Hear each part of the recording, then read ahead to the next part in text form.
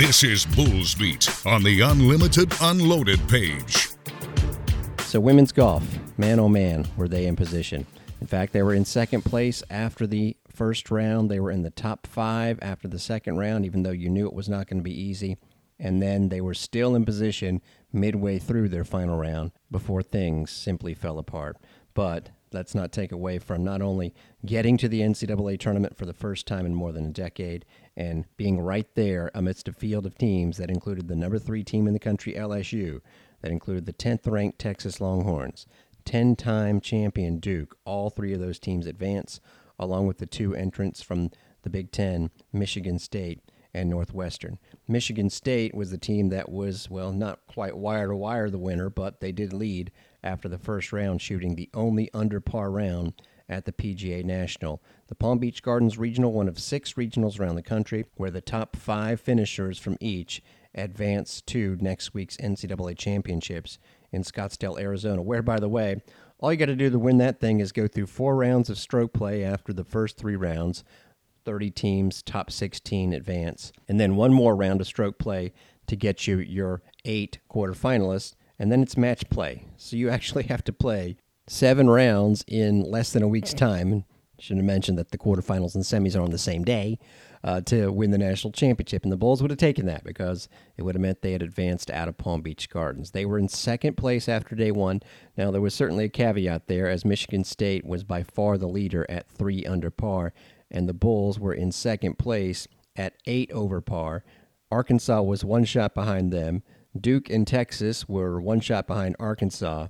And then Alabama was another shot back, Northwestern 1 more. In fact, it was just a big old jumble that included UCF, just 4 shots behind the Bulls. So the point of the first day of the tournament was to show that they belonged, and they absolutely did. Now, they started on the back 9, which is definitely the tougher 9 at the PGA National. That includes, of course, the bear trap, and that is important to note because it would come into play in a big way on the final day. On this first day, USF on the back 9 had no one do better than Melanie Green's even par. You had Alize Vidal, who shot a 2 over for her day, shoot 2 over on that back 9.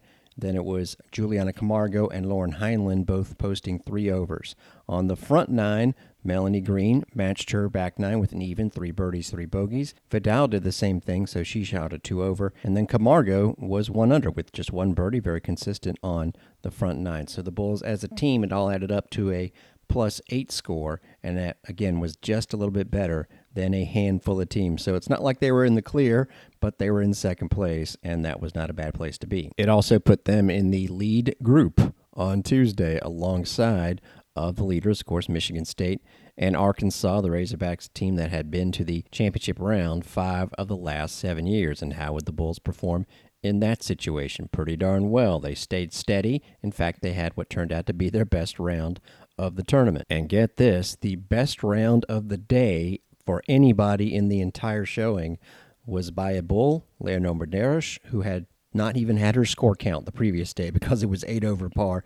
If you're not familiar with how the golf scoring works, you have 5 players in your starting lineup. You get to drop your worst score, and the other 4 count towards the team total. Well, Camargo was 8 over par on this day, tried 3 under par 69. Again, no one else was better than 70. Quite the round that included a pretty good turn with birdies on 9, 10, and 11. So she shot the 3 under par. Melanie Green shot an even par, and the strange thing about MG was that, again, the tougher 9 is the back 9. She bogeyed 2 holes on the front half, but still turned in the even round, which had her 5th leading into the final day. Heinlein was 3 over par. Heinlein, the transfer from Kansas, actually birdied 4 of her first 7. She mixed in a double bogey and unfortunately ended with, on that bear trap, a bogey and a double bogey. So she was headed towards maybe an even better round, but shot 3 over par. And Vidal's score, which included a triple bogey on the 4th hole, was 5 over par. So it could have been a better round for the Bulls, but thanks to Medeiros' fantastic round, they were absolutely in contention for finishing in the top 5. However, again, a pretty formidable group of teams just behind the Bulls were tied with Texas at 13 over par for the last 2 spots. 2 shots behind them was UCF, which that meant, of course, was going to be in the Bulls group on the final day. 3 shots back were both Arkansas and LSU, and you just couldn't help but think that they were going to make a run on that final day. Well, that's exactly what happened, and that's why we go back to the back nine being the toughest part of the course, because Arkansas and LSU yesterday started on the back nine. The top three teams were Michigan State 5 over par, Northwestern 8 over, then Duke at 12 over.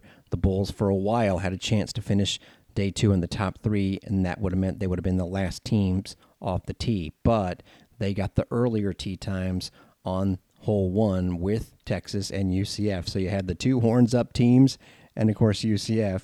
Then teams 7 through 9, Arkansas, LSU, and California, with really Arkansas and LSU the only ones in serious contention. The bottom four, Cal, Bama, Penn, and Quinnipiac, ended up being the bottom four finishers for the tournament, just had too much of a margin to overcome. So what you needed to do if you were the Bulls was get off to a good start, and it just didn't happen. They were still very much in contention. In fact, as they were heading towards the middle of their round, at one point they had popped up into third place.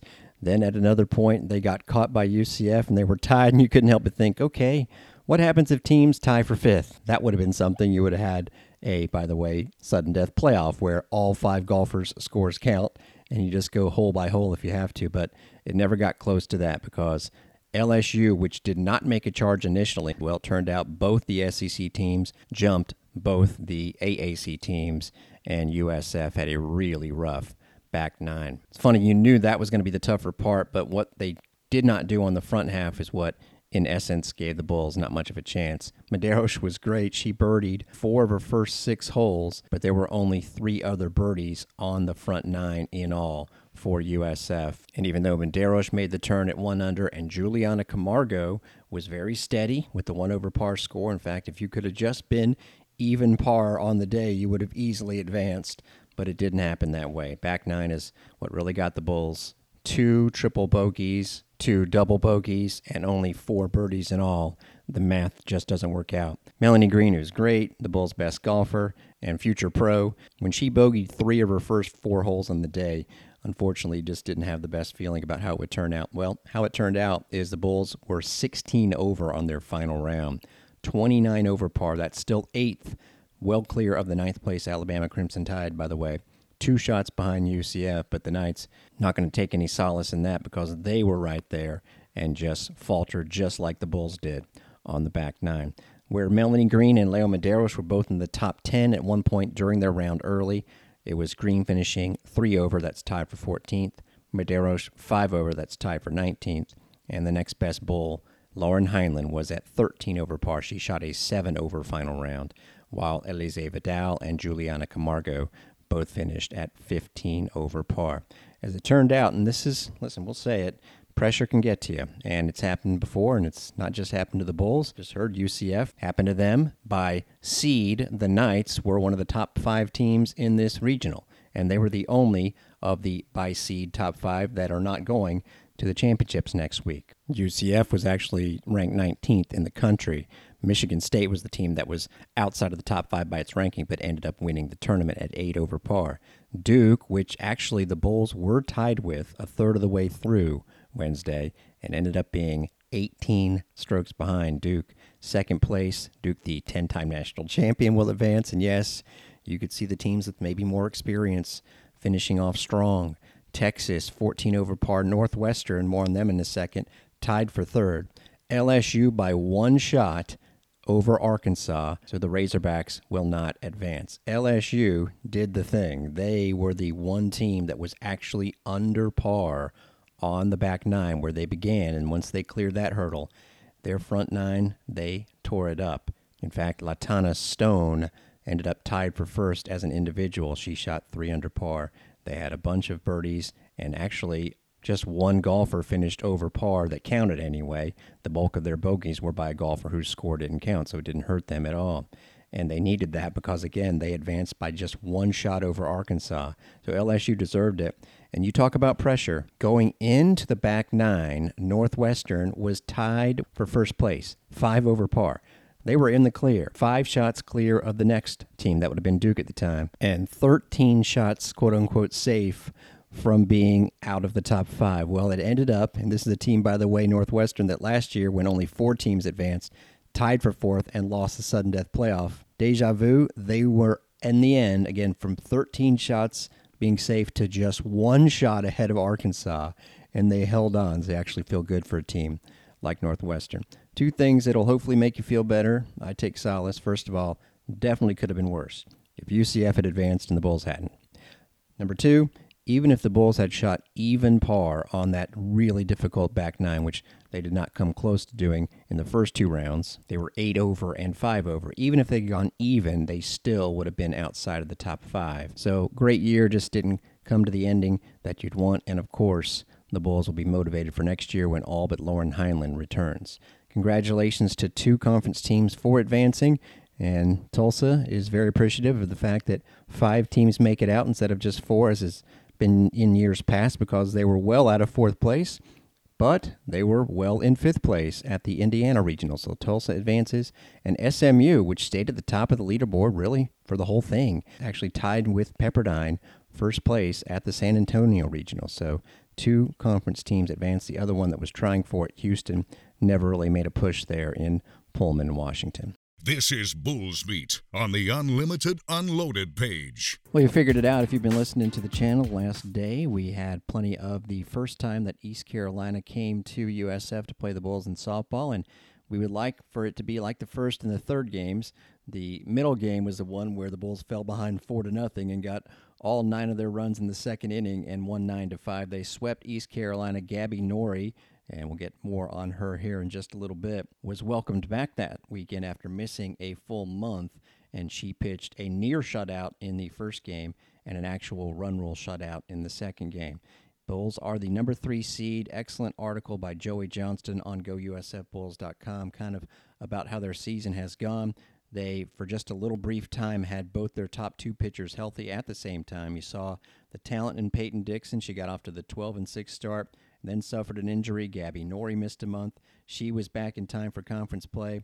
They were never together in one series starting until this past weekend when the Bulls, and again, we're revisiting some stuff from a weekend ago just because we haven't done a show until today, but they needed to win one game against Houston to tie up the number 3 seed for the conference tournament. And did they have to work for it? Because last Friday, they've had some tough losses this year, probably their most heartbreaking loss, as they had 3 separate leads, including one that they took in the top of the 9th inning before Houston came back against Peyton Dixon. Vivian Pond had an RBI single in the first inning, and then Megan Piero an RBI single in the second. Houston tied it with the homer in the third. Bulls answered right back in the top of the 4th inning as Tylee Vaughn and Emily Hanlon had singles. And then you had the good old ground out and sac fly by Jordan Cadlip. This time, Houston waited until the 6th to tie it up, and then the Bulls get out of a 2nd and 3rd jam in the bottom of the 8th. So we go to the 9th inning, and the Bulls take the lead. Piero a leadoff walk, Cadlip a sac bunt. Kathy Garcia Soto puts runners on the corners with an infield single, and then another sac fly. Hey, whatever works. But here comes Dixon, and she gives up a single that doesn't leave the infield, a bunt that was meant to be a sacrifice that traveled all of 3 feet that turned into an infield single, another sacrifice bunt that traveled about 7 feet, and it's 2nd and 3rd, a wild pitch for the tying run, a single to third base, again, doesn't leave the infield, that put runners on the corners, and then on a 3-2 pitch, Dixon actually walks the Houston runner, but it was also a wild pitch, and alertly the Cougars runner scored from third. So on an inning filled with things that never left the infield, quite actually, the Bulls were on the heartbreaking end of a loss. However, what they did do in that game is that they spread out their pitching a little bit better, because Kenna Wilkie, who's Houston's ace, dramatic victory, but she threw 155 pitches, and she was done for Saturday. And guess what? The Bulls won 8-0 in run rule. Bonus, Peyton Dixon was able to get her confidence back. Double bonus, she threw a no-hitter.